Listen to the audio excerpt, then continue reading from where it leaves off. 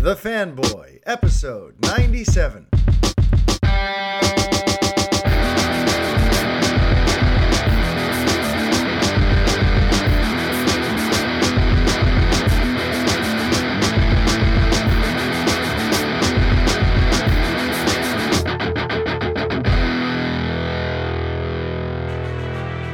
Hi everybody, Mario-Francisco Robles, MFR here with you, and this is episode 97 of the Fanboy Podcast. How's everybody doing out there? Got a huge show for you this week. I got screenwriter Zack Stentz coming on in a little bit to talk about his new movie, Rim of the World, and along the way we touch on all kinds of really cool stuff because it's amazing to see how many of his fingerprints are all over things that we're all enjoying the heck out of this year.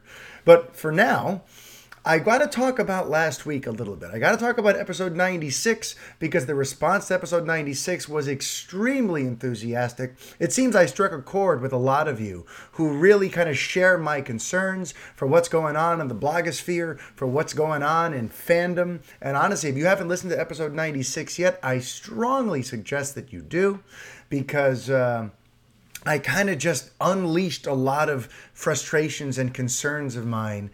And a lot of people seem to feel like, yeah, me too. I feel that way. So to everyone who took the time to contact me to let them know that 96 really kind of spoke to them on a deeper level. And for those of you who left me some reviews, which I'll be reading a little later on after the interview, I just want to thank you all. And to just sort of put a button on that, because I ended last week's episode kind of, promising to do a little introspection this week to try to figure out how to make sure I'm not part of the problem, but rather part of the solution to these things. And I came up with two very simple things. One, simplest of all, get off the internet. I swear it's the silliest, simplest thing in the world.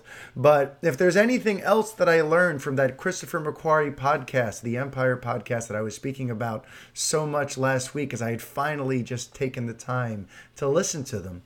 If there was something else I learned from McQuarrie's insights about the filmmaking process, about what making these big studio pictures is like, I learned that all of this minutia, all of this stuff that we obsess about online, factors not at all in the actual filmmaking process. And to find that out was actually sort of like life reaffirming in a way for me. To realize that all of this like obsessive behavior, all of this out into the weeds that a lot of us fans like to get, analyzing things and psychoanalyzing things and fighting with other fans who draw different conclusions, all the stuff that Twitter and Reddit and all this, online world is known for, is not the real world. In the actual entertainment business, they don't really worry about any of that stuff. And to me, hearing that from McQuarrie and knowing that really, like, none of this stuff we obsess about so much and create petitions about and angry hashtags for, none of this stuff really matters in the grand scheme of things, and it doesn't really impact the filmmaking process. Seeing that has helped me realize I need to spend less time involved in all that stuff. I need to step away from the Twitter for, large chunks of time, and I've been doing that. I couldn't suggest strongly enough just getting offline for as often and for as long as possible. Because a lot of the stuff that happens online, a lot of the ugliness, you realize it's just 1% of the conversation that's happening. And the other thing, and the thing that's going to help me feel like I'm not contributing to the problem, but rather creating a solution, is to be the change. Simply be the change that I want to see in the world.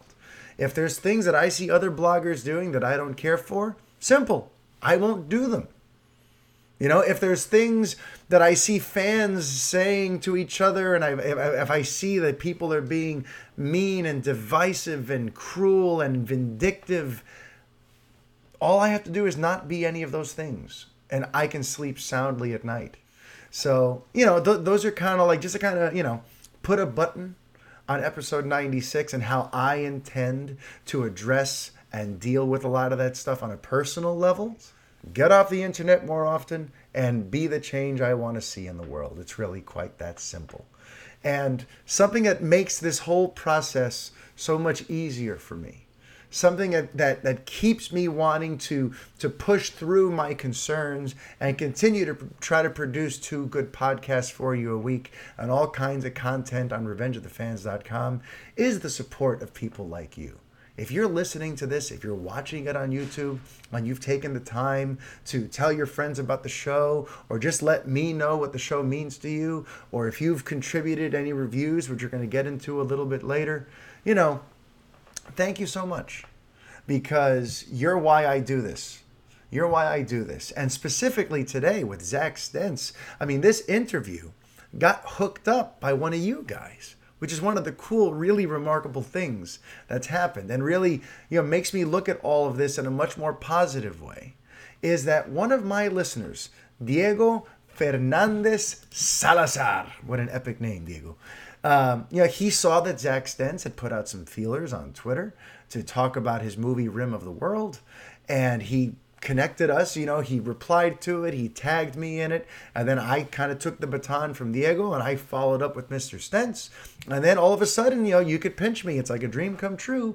Last Tuesday, I got to interview a major Hollywood screenwriter who's been involved with movies that I have very strong feelings about. So it's like a dream come true, and it came from you guys. And that's why you, my listeners, my supporters, my Revenge of the Fans people, my Revengers, to me, you symbolize the best of what fandom can be. This is what we're supposed to be doing. Having each other's back. Creating a community. Trying to celebrate cool stuff. Create cool opportunities for each other. That's what this is all about. At the end of the day, that's the most I could ask for.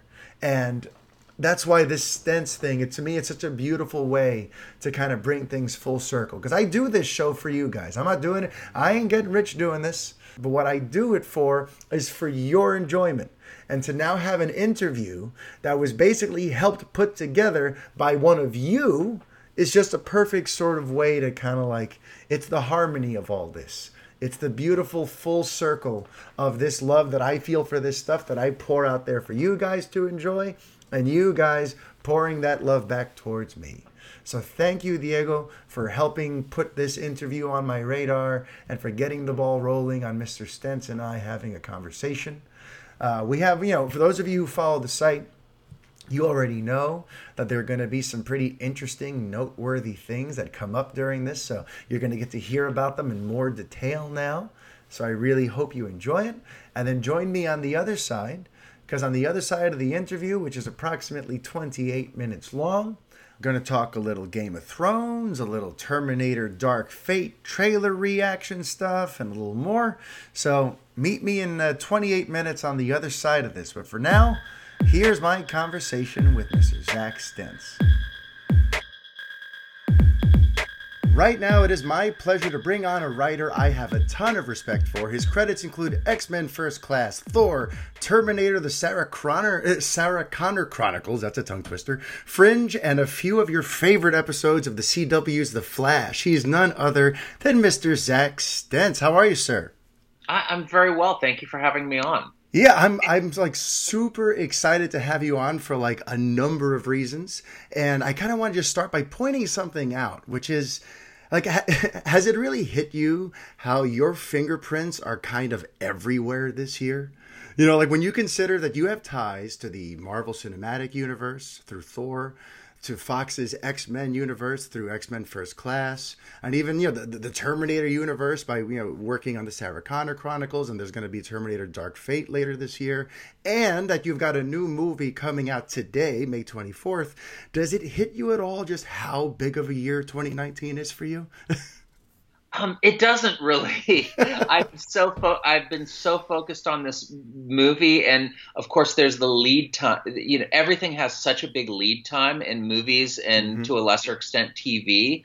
That, and even more so in animation, that when the things that you worked on come out, oftentimes you're on to not just the next project, but the next project after the next project. So when people interview you, sometimes you have to kind of set the Wayback Machine and think hard about that. It's like, what was it like on set? I'm like, good, I think. Yeah, and I guess I actually did have a question about how you view all that stuff because, you were part of these sort of foundational pillars for these things that are ending this year, but it was years ago, like you worked on a Marvel Phase 1 film, you worked on Thor, and now that probably feels like ancient history, and you worked on X-Men First Class. It was literally 10 years ago was when we did most of our work on Thor, and 9 years ago was when we did most of our work on X-Men First Class, and it does feel like we helped lay a few bricks there at the very beginnings of the MCU, and then in kind of the reboot phase of the Fox universe after a couple of misfires. Yeah, to say the least. So yeah, and that's why I mean, like your fingerprints are on these things that are like kind of coming, reaching a boil this year, and it's kind of coincidental, I guess. But you got Dark Phoenix that is going to finally sort of close out that loop. The loop that you began with First Class. That you guys put together, because that movie really was kind of a sort of a reset for the X-Men franchise. And now that's coming to a close. When you look at Dark Phoenix, do you feel any sort of like sense of ownership to that? Or do you still kind of view it, or do you view it as more of like an outsider looking in? A little bit of both, honestly. It's there's the ownership and the being there and playing a major role in kind of the younger versions of a lot of the characters, the Michael Fassbender Magneto and the McAvoy Professor X, for example. But it's also moved on without us, and there's the little bit of the melancholy of when you see characters that you helped establish in other people's hands. It's a little bit like looking at the Instagram of an ex-girlfriend. yeah.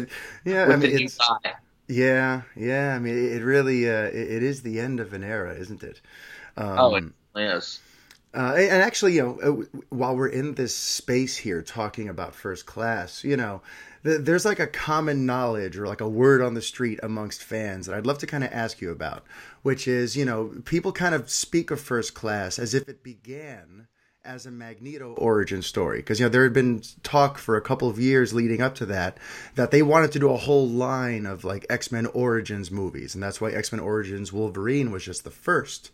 And that there would also be an X-Men Origins Magneto. And a lot of people kind of think that project morphed into First Class. And I guess I just want to know, is that true? Or go ahead. If you drew a chart of like the different ways that the X-Men universe branched, and oftentimes into projects that didn't end up coming to fruition, it would look like some FBI like serial killer yarn yarn wall with things connecting each other. But the short version is there was a script called I, Magneto that was originally by Sheldon Turner with a rewrite by David Goyer that went pretty far down the road, and then they decided, we want to do X-Men First Class instead. And then there was a version that Josh Schwartz wrote, the guy who did Gossip Girl and the OC, and they threw that out. And then they started over again with another version with Jamie Moss, I believe. And then they brought us in, and it was kind of our version was the one that ended up getting made. But there were, in the final shooting version, there were scenes and pages from that original Magneto script that were folded into the finished product. And that's why Sheldon Turner has a shared story credit on X-Men First Class. Some people were very angry at that, who were involved in the film. But in my mind, like when I read all of the different scripts, it was deserved. I was like, the opening in Auschwitz, and then with Sebastian Shaw, right out of that original script, except it was originally Mr. Sinister, which is why Sebastian Shaw actually has powers more like Mr. Sinister's than his own. So it was long story short, it was a very convoluted process, but there is DNA of the Magneto, the aborted Magneto script in the final version. There we go. All right, so that confirms that. And I'm always sort of fascinated by like what you just described, all of the interesting like behind the scenes machinations and the things that kind of lead, that kind of have a script evolve to meet the different needs of what the studio wants to happen at that time or what direction they want to go in. And, when it comes to Thor, there were a couple of things that the co-founder of our site, John Crabtree, wanted to ask you about, because he's just very curious about how your approach to that film and the different sort of parameters that may have been put in play. Because people kind of have this perception that at Marvel Studios... Well, because... I'm sorry, I can talk about... Yeah. So, when you were working on Thor, right? The entire franchise was kind of like, people forget that Disney didn't own Marvel Studios initially. Marvel Studios was kind of on its own, and they had deals with Paramount and Universal still. Yeah, we used to get our residual checks from Paramount. There you go. And with that in mind, what was it like? Like, were you on before the Disney sale, or Yeah, long before the Disney sale. I think the Disney sale was right before the Avengers, and we were on in late 2008 through spring of 2009. So Thor was very much still a Paramount movie. Okay, and I guess that sort of frames the basis for John's question to you, because when Disney came on board, did they kind of like try to steer the script in a different direction? Were there new sort of rules or parameters put into play, or did that not really affect you? Didn't affect us at all, because we were a Paramount movie, and frankly, I don't think Disney, like when Disney bought the MCU, they were buying Kevin Feige's brain as much as they were buying as much as they were buying the 30,000 or however many Marvel characters that they got the rights to. So they've been I think they have a big hand in marketing, but on the creative side, I think they pretty much let Feige run the show, because by the time they bought it, he had already, proven his bona fides, and that this is someone who knows what he's doing. So maybe let him do his job. Nice. Interesting. Yeah, because some people have this perception of like Disney is this big like corporate overlord who has to like micromanage what you're doing, but it doesn't sound like you had to deal with anything like that. No, not at all.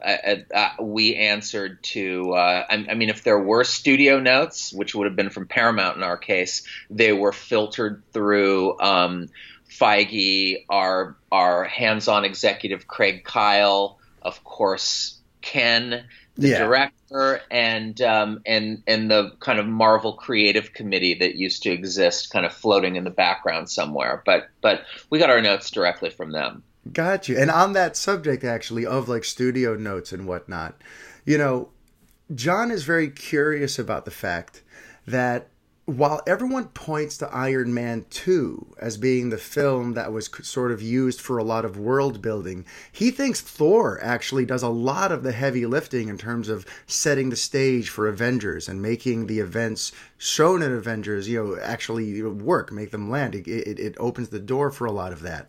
And I'm just curious, was that something that, were you asked to do that, or did that happen organically, or is it a beautiful coincidence, or, Yeah, it's a complicated issue, because we had a very clear mandate when we were writing Thor. They already knew that they were building towards the Avengers, and they already had the notion that Loki was going to be the villain.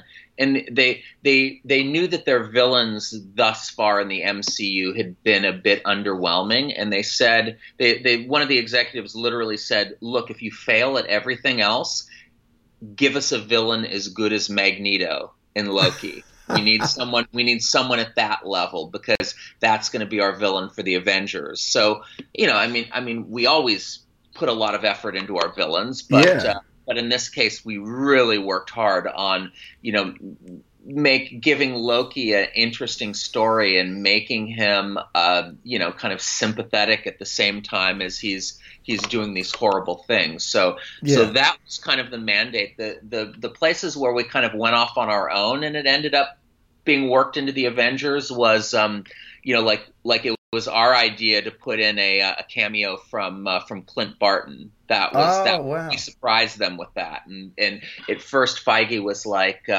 it's like, this is great, but I don't know, we're going to have to cast a real actor, and we're not ready to do that yet. And then they realized that the scene had been written in a way that you could shoot the B side with Thor, Yeah, and then just shoot the A side with whatever actor you cast for the Avengers at a later, at a date much closer to production.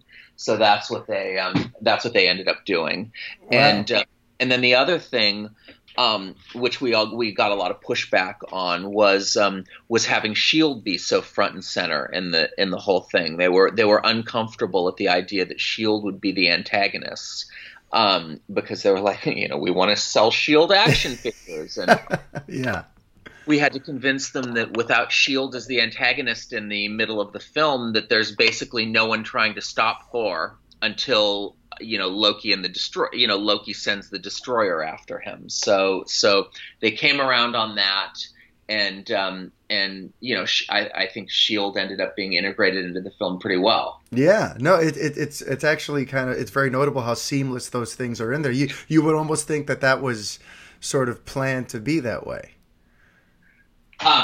It would, that's the key, is make it look like you always meant to do that. Yeah. Yeah, and now circling back to Loki, because, if you were trying to make a compelling villain, arguably you made Marvel's, diamond in the rough when it comes to villains. A lot of people get very excited about some of the newer ones. Listen, Thanos is unbelievable. But Loki was the first truly, really, really compelling villain. And I've got a question regarding him, too, because there's a moment in the first Thor film where he reaches for the hammer. And the question is, does he just want power, or is he wondering if he's worthy in that moment? Oh, in our minds, the first Thor movie makes no sense unless you come at it from the perspective that what Loki wants at the end of the day is his dad's approval. It's all about feeling like he was the passed over one. That he's the one who ought to be running things, who's much better qualified to run things, and yet Dad is handing things over to his hothead brother, whom he loves deeply but also resents at the same time. So that's, you can't understand Loki unless you understand him as this bundle of mischief, resentment, trickery, but deep love underneath it for his brother, for his parents, his adoptive parents, and for Asgard. Yeah. Yeah, no, I mean, it's absolutely, you're absolutely spot on about that. And I think, you absolutely succeeded when it comes to Loki. Now, it's funny because before we get into Rim of the World, which I'm excited to talk to you about, you're also attached to a couple other big things. I'm just curious about the status of them, because I couldn't help but notice that you're working on a Booster Gold movie.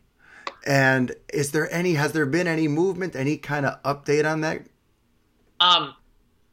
I do not know what's going on with it right now, honestly, and I don't know if the DC people know what's going on with it. Their strategy seems to change depending on how each of their movies, how their most recent movie did. But I can tell you that a script has been turned in that the director and producer Greg Berlanti has proclaimed himself to be very happy with.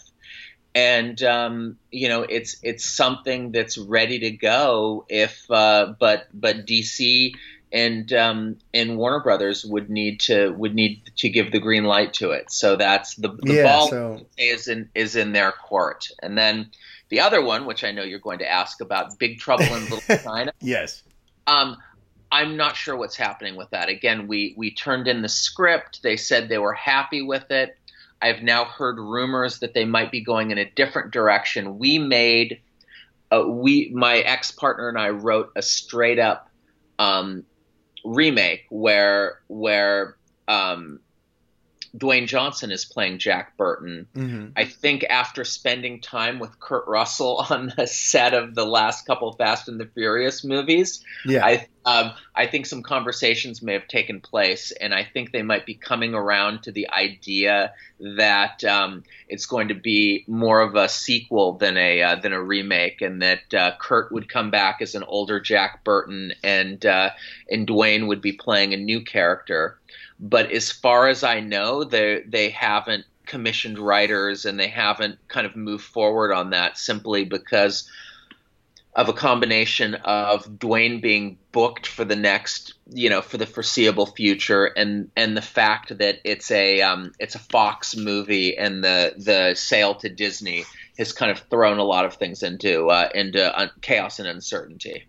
I gotcha. All right, well, that makes sense. So I guess, we're still kind of in the wait and see portion then when it comes to Booster Gold and Big Trouble in Little China. Exactly. I would say they're not dead, but resting their eyes. I gotcha.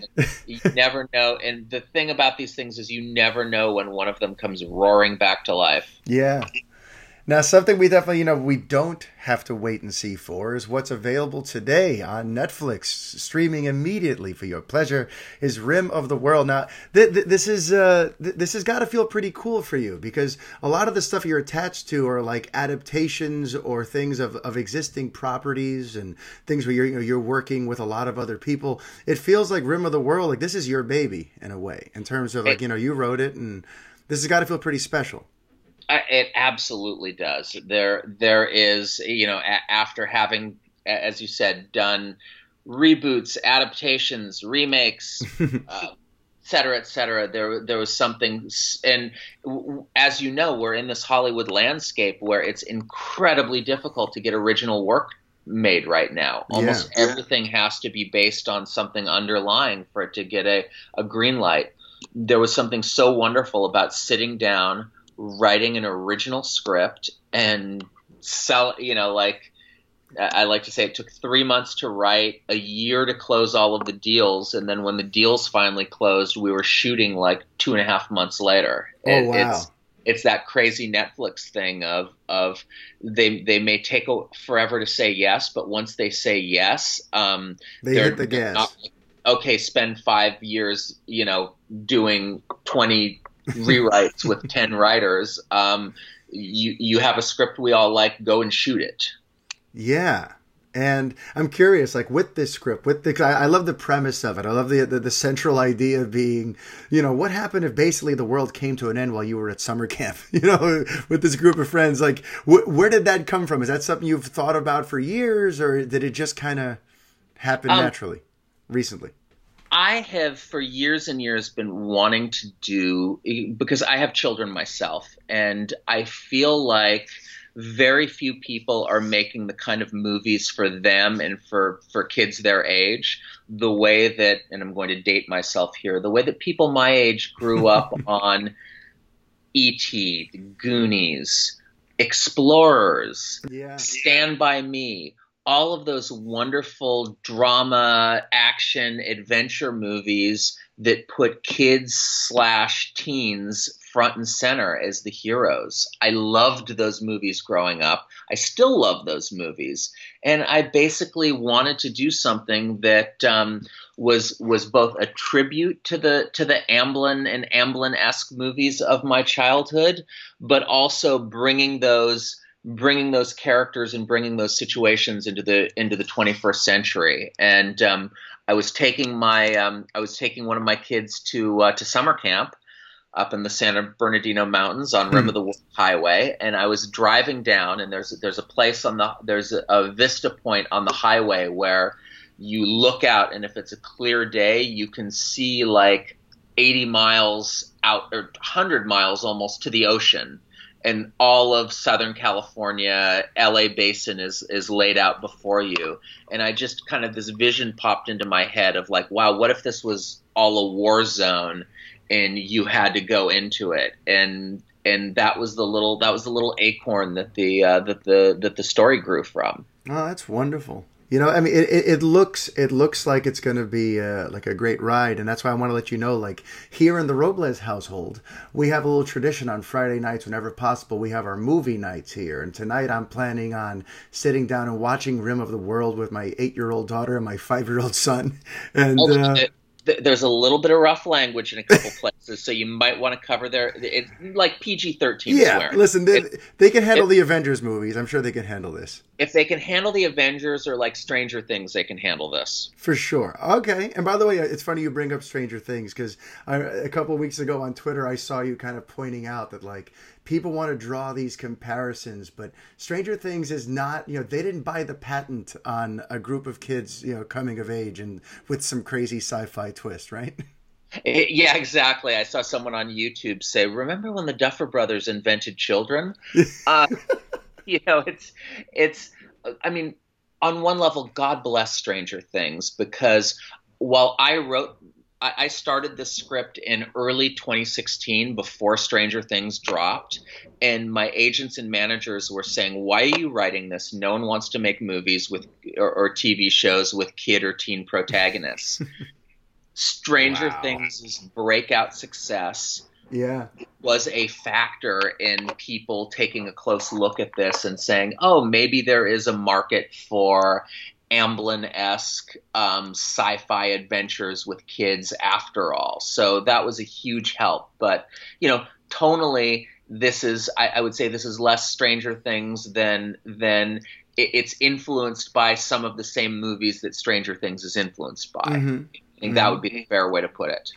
I got you. And now, look, I know you got to get going, but I got one more for you. This is more just my own. Oh, all right. Well, let's see how long of an answer this one gets me, because I'm a Superman fanatic. Mm-hmm. And there was just this one passing interaction you had on Twitter last year that's been on my mind ever since. And you probably haven't even thought of it since. But Christopher McQuarrie was doing a lot of like Q&A stuff, and there was a lot of buzz around the idea that maybe he could direct a new Superman movie with Henry Cavill. Remember, this was all in the lead up to Mission Impossible Fallout, so that was on a lot of people's minds. And then I saw that you kind of threw your name into the hat to write a Superman movie that McQuarrie would direct. And as the Superman fanatic I am, I got to say the thought of that made my mind explode. Like, that would be amazing if that would happen.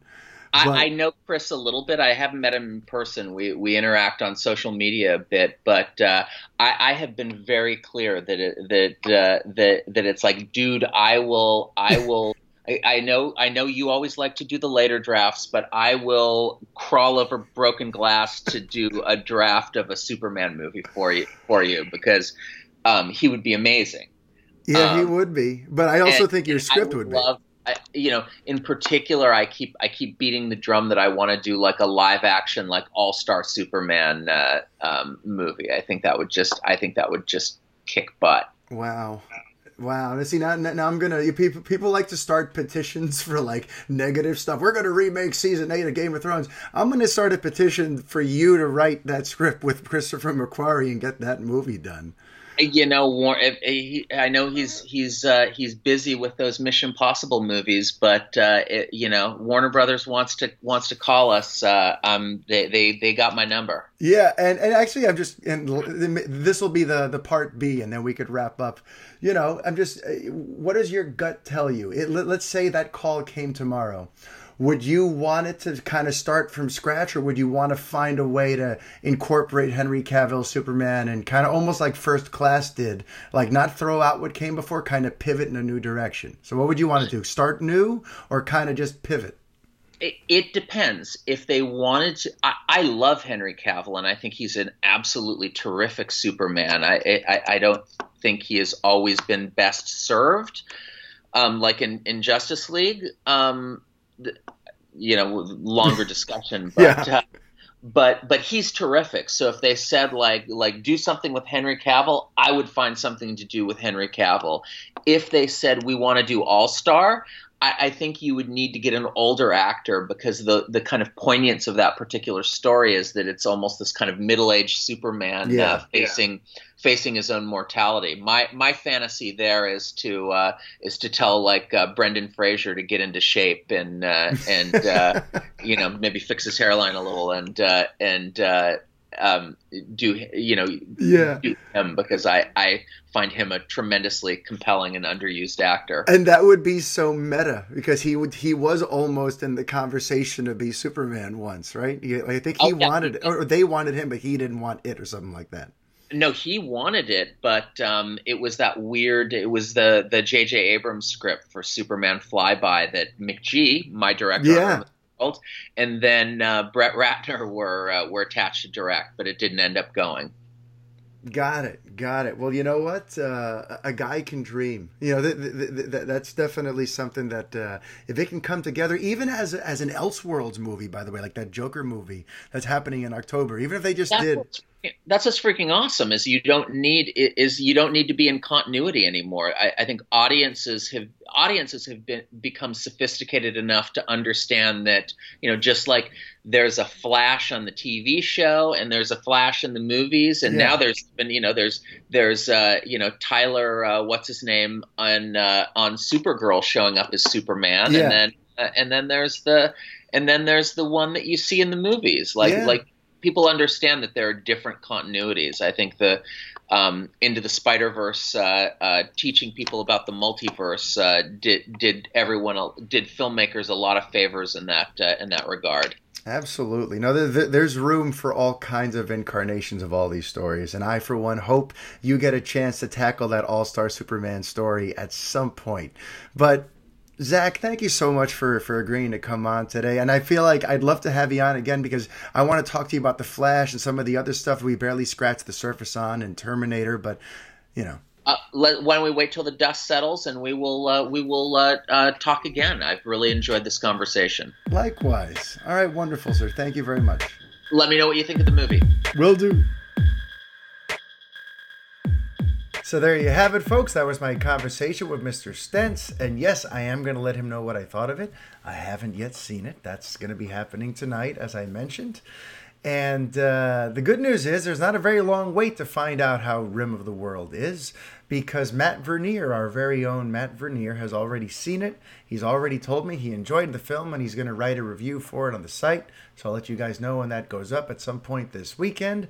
But Matt is a tough critic, and if he enjoyed Rim of the World, that must mean it's pretty darn good. So I'm looking forward to checking that out tonight.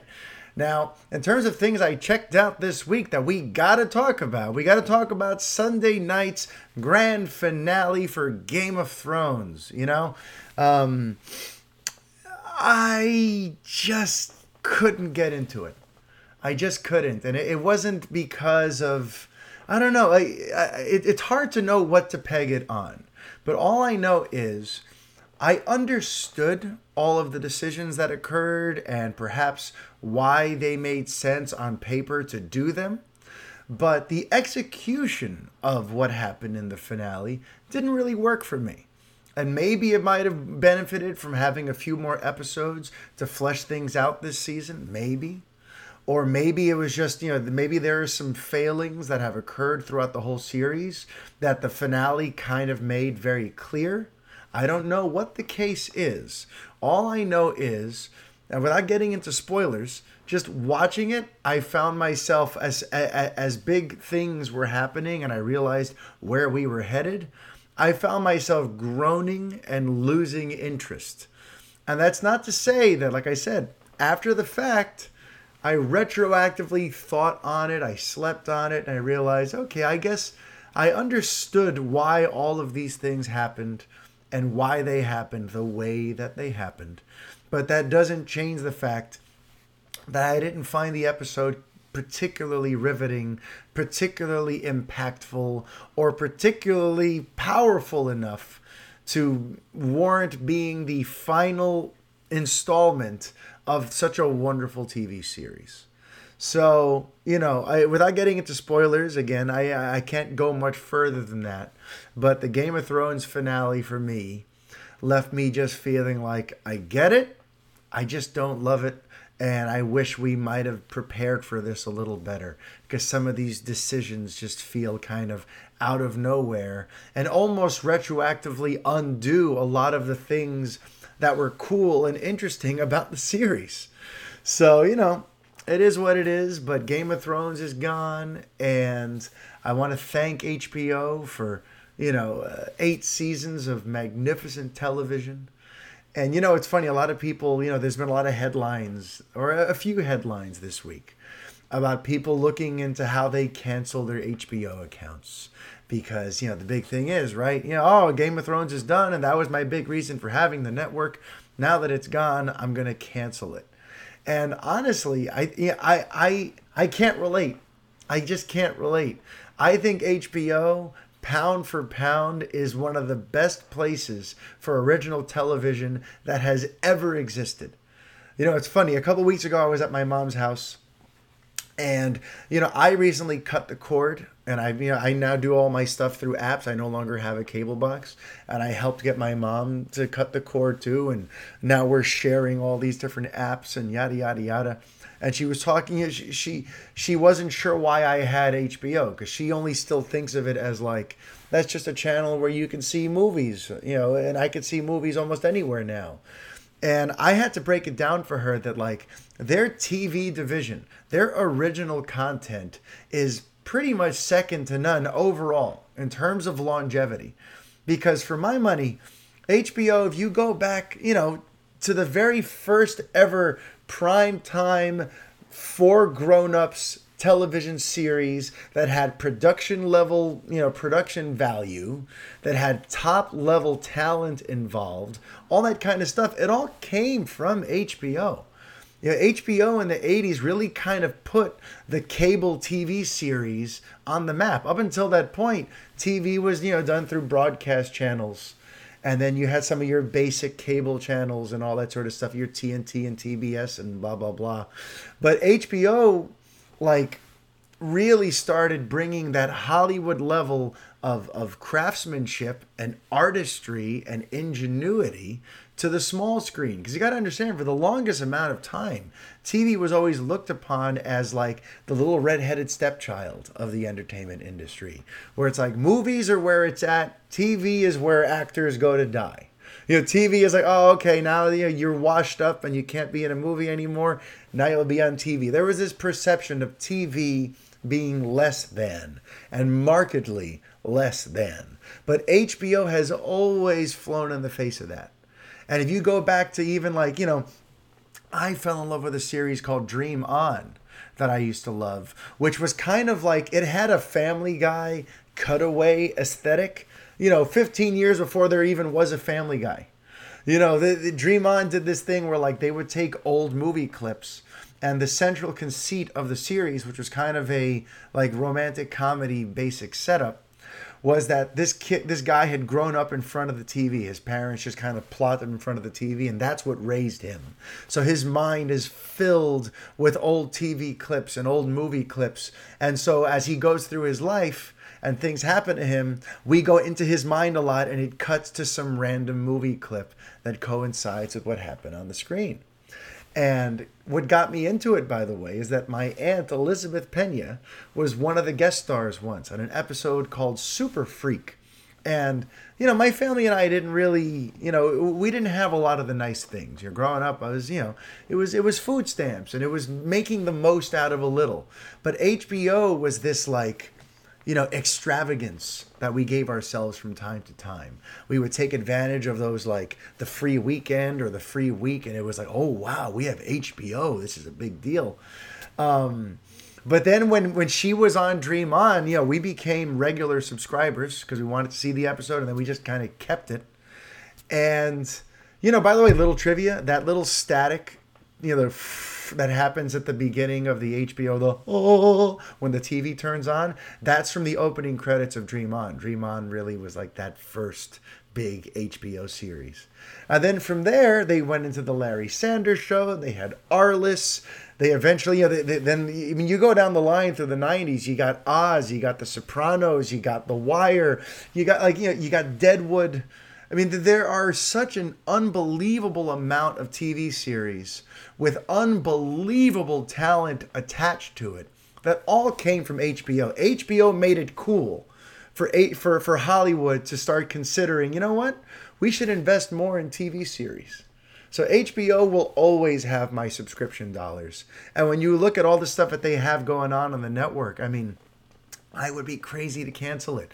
Last night, I started checking out a new series that everyone's been talking about. I mean, it's not that new. It just concluded its second season. But for me, it's new. Now I'm adding a new HBO series into my rotation, of which I've already got Veep and Silicon Valley and John Oliver. I'm trying to think of other ones that I watch on the regular. Politically Incorrect with Bill Maher. Is that Politically Incorrect? What is it? What does he call his show now? What Real Time. But now I've added Barry into the mix with Bill Hader. And I am so in love with Barry already after just one episode. You know, to me, I'd kind of written the series off. To me, it looked like, okay, so you took the first scene from Kiss Kiss Bang Bang and you made a series out of it. For those of you who haven't seen Shane Black's Kiss Kiss Bang Bang, first of all, shame on you. That's a Robert Downey Jr., Val Kilmer buddy movie written and directed by Shane Black. So if you guys like The Nice Guys, if you guys like Shane Black's scripts for the Lethal Weapon movies, if you like that Shane Black dark, grown-up, buddy cop comedy type of dynamic, you got to see Kiss Kiss Bang Bang. But in that, you know, what sets up a huge part of that film's plot is that Robert Downey Jr. is a criminal, and while he's trying to evade capture amidst a robbery gone wrong, he's like running down a hallway, and he goes into a room, and he's trying to avoid them, and lo and behold, he finds out that he's just walked into an audition. And his heart's racing and he's sweating and his emotions are at a 10 because he's running to try to, you know, save his life, basically. Doesn't want to go to prison, doesn't want everything to be ruined.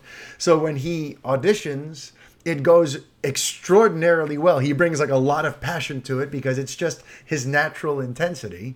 And then he gets the job, and that's what Kiss Kiss Bang Bang is. It's kind of like this criminal kind of cozying up into the Hollywood lifestyle. And, you know, Val Kilmer plays this, I think he's like a PI or something that who they have to work together for research for the part. Well, honestly, it's been a couple of years, but it's such a good movie. And it's so good that it made me write off Barry. I'm like, Barry looks like a cheap knockoff of what happened with Kiss Kiss Bang Bang. It's a guy who's a hitman, and somehow he gets involved with like acting, and it's about that dichotomy of being like a criminal, part of the, you know, dark underworld, but also in show business and how those two things, you know, bisect. So I'd written it off, and finally I decided to give it a shot. I'd heard so many good things.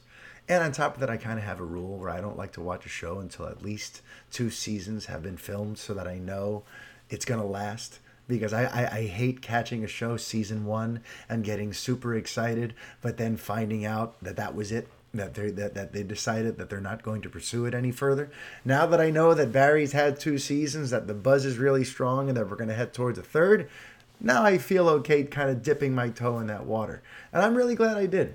You know, Bill Hader gives a really good, really sort of like dialed down performance, very sort of introspective. He plays Barry in a very unique way. And Bill Hader, if you know him for his comedic work on SNL, this is one of those, you know, projects where you get to see other sides to him. And yes, it's funny, but yes, there's stuff in there that like I find sort of fascinating, that I cannot wait now to learn more about this Barry character, why he is the way that he is, and what things he's going to learn for himself. He'll learn about himself as he goes through this goes through this new path he's on of suddenly deciding to become an actor because a mark that he was there to kill goes into an acting class, and Barry kind of has an epiphany while he's there sort of doing his research on this guy he has to kill. So this is what I mean though, like HBO, and I also hear that Chernobyl is amazing. So that's why I just, you know, I'm not trying to do a hard sell for HBO here. I don't get any commission on this. But I just want to say, if you're sleeping on HBO as a brand, as a studio, as a network, if you don't realize all the tremendous work they've done with practically revolutionizing the way we look at TV, then, you know, you're missing it. You are not seeing what a wonderful network this is and all the great, like little, gifts that they've given us over the years. And I have a weird HBO story. Can I tell you guys? I've never told this story before. But a few years ago, I mean, listen, life is strange. Life is very strange. And sometimes opportunities pop up that when you least expect them, and potentially life-altering things. So in like summer of 2014, I had been writing for Latino Review at that point for only about 5 or 6 months, let's say. And I suddenly get a call from I think his name might have been Jared or something. I get this random call from a 212 number that I do not recognize, from this nice, peppy sounding guy named Jared. He goes, "Hi, is this Mario Robles? Oh, yes, you write for Latino Review? Great, just the person I was looking for. Are you looking for employment?" And I'm like, I mean, sure. I wasn't, but I'm like, I wanted to see where this was going. They're like, all right, well, right now we're looking for a director of programming for HBO Latino. And based on your writings, I feel like maybe it might be a good fit for you. Is that something you'd be interested in? And my mind is racing. I'm like, what are they talking about? I write a couple of, articles a day about movies, but I'm by no means an expert. I'm by no means some big shot who's been doing this and has this established reputation. But here you are talking to me about being a director of programming for HBO Latino. So I'm thinking like someone's pulling my leg here, but I'm going to go for it. All right. So I'm telling him, yes, sure, I'd like to do that. When can we interview? And a week later, there I was at HBO headquarters near Bryant Park in a meeting with the head of at least some department of HBO, as well as one of the heads of Cinemax, because they're owned by the same company. The two of them sat there with me. I sat on a couch opposite these two, titans of industry, and they picked my brain to see if I would be a good fit to be a director of programming for one of their networks. And the job would have entailed me having to basically sit back and watch all kinds of movies every single day, write notes about them, and decide whether or not I think they should go on to the network or not. I mean, it was truly surreal stuff. When I did my research as to like the salary for that kind of job, I mean, it was literally like, this is an opportunity that could change my life forever. And I'm grossly underqualified for it, but I would be insane if I didn't at least try. So I went in and I gave it the old college try. I did the best I could, but just as I thought, they realized that I'm underqualified. They were hoping I was someone who had industry contacts, that I had that I was more of an inside person for the industry, not an outsider who talks about the film industry. They wanted someone who actually has experience within the film industry. And that's ultimately what kept me from getting the job, which I totally get. And I never understood how this phone call and this whole thing occurred. But there I was.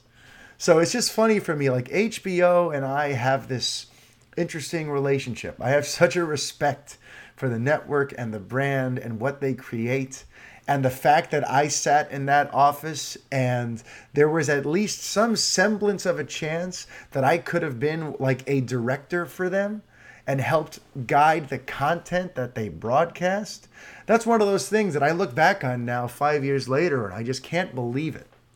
And it goes to show you, folks, that you never know where opportunities may come from. That's something that I've always strongly believed. Everyone kind of looks at life in a very linear way, that in order to get to X, I have to do B, C, D, F, G. I have to do everything in a particular order to get to where I want to get. But sometimes you got to just go for it. Sometimes you got to just go for it. Like this conversation I had with Mr. Stentz on this episode. It was as simple as a Twitter exchange. Diego put it on my radar. I followed up, and a few days later, there I was interviewing someone who, I can't believe the projects they've been involved in and the candor and openness with which they spoke to me about their projects. And meanwhile, I'm just some schmuck from Queens who just is following his muse and has the free time to try to turn this into perhaps something a little bigger and cooler. You know, life's a trip. Life is a trip. And hey, we got a Terminator Dark Fate trailer this week. We finally got our first look at the film, at the Legacy sequel. And I got to tell you, I have concerns. I wasn't particularly sold. You know, I wanted this is one of those movies that I really believe in, that I really want to love, that I'm really rooting for, because I'm a huge James Cameron fan, and Terminator 2 is one of my top films of all time. So I've been really like pulling hard for this movie to blow me away. And on paper so far a lot of it has. So I came into this teaser hoping to be blown away. But instead, you know, listen, there were some iconic moments. There were some things I really liked from a messaging standpoint, the way they kind of go out of their way to let you know that this picks up from Judgment Day. I love the callback in the beginning with a female narrating as we look at an open road and look at those little white dashes come towards the camera. You know, like that's very, that was perfectly, Terminator 2 of them to do. And obviously the moment when Sarah Connor arrives and our glimpse of Arnold. But overall, I was a little underwhelmed by how rehashy it looks. You know, a lot of it feels like stuff we've seen already from these sequels that we are disregarding. And I even namely like Mackenzie Davis's character, her arc of like, I am human, when clearly we see that she has robotic, cybernetic parts. Like to me, it's just like with Sam Worthington's character in Terminator Salvation, where it's like, are they real? Are they machine? Which is, from an ideological standpoint, what makes you a human versus what makes you a machine? Like, I get it. I see what they're going for with that sort of arc again, I guess. But it just feels like we've already done that. We've already done the I am a human, but we know you're also a machine. And I don't know, there's just, you know what stressed me out? When you look at the credits at the end, it says story by, and it says James Cameron, but it also says 4 other names. So the story has 5 names included. The screenplay has like 4 names included. And just whenever there's that many writers involved in one project, I tend to get a little anxious. So to me, I hope this movie doesn't feel, like schizophrenic or just like a misfire, like a missed opportunity, because this could be really special. And from people who attended CinemaCon and saw a trailer that they showed there for industry people, they say that trailer mopped the floor with this one. So here's hoping that trailer 1 or 2 harks back to that CinemaCon footage, because I want to be a believer. I was there. I was ready with pom-poms on my lap, ready to cheer watching this trailer yesterday. But unfortunately, the pom-poms stayed right there where they were on my lap. But right now, what I want to do before I wrap up, because, I always promise you guys that if you leave me reviews, I will read them on the air to show you my appreciation. And this is a testament to the response that episode 96 got. And speaking of podcast episodes, that if you haven't checked them out, you really should. Aside from episode 96 from last week, you should also check out episode 52 of The Revengers. Because I know this episode might have been a little light for you in terms of like, a lot of you like when I talk about DC and Batman and all that kind of stuff. And the reason I didn't do it so much today, or really at all today, is because on Monday night, I recorded in one take. We John Carpentered it. I recorded it in one take, an 85-minute Batman discussion with 2 of my very best friends in the world who happen to be huge Batman fans. And they are Brett Thomas Miro, who is one of my regular co-hosts on The Revengers. And the other one was Mr. Rob Morera, the voice actor and co-host of the Play It Loudcast.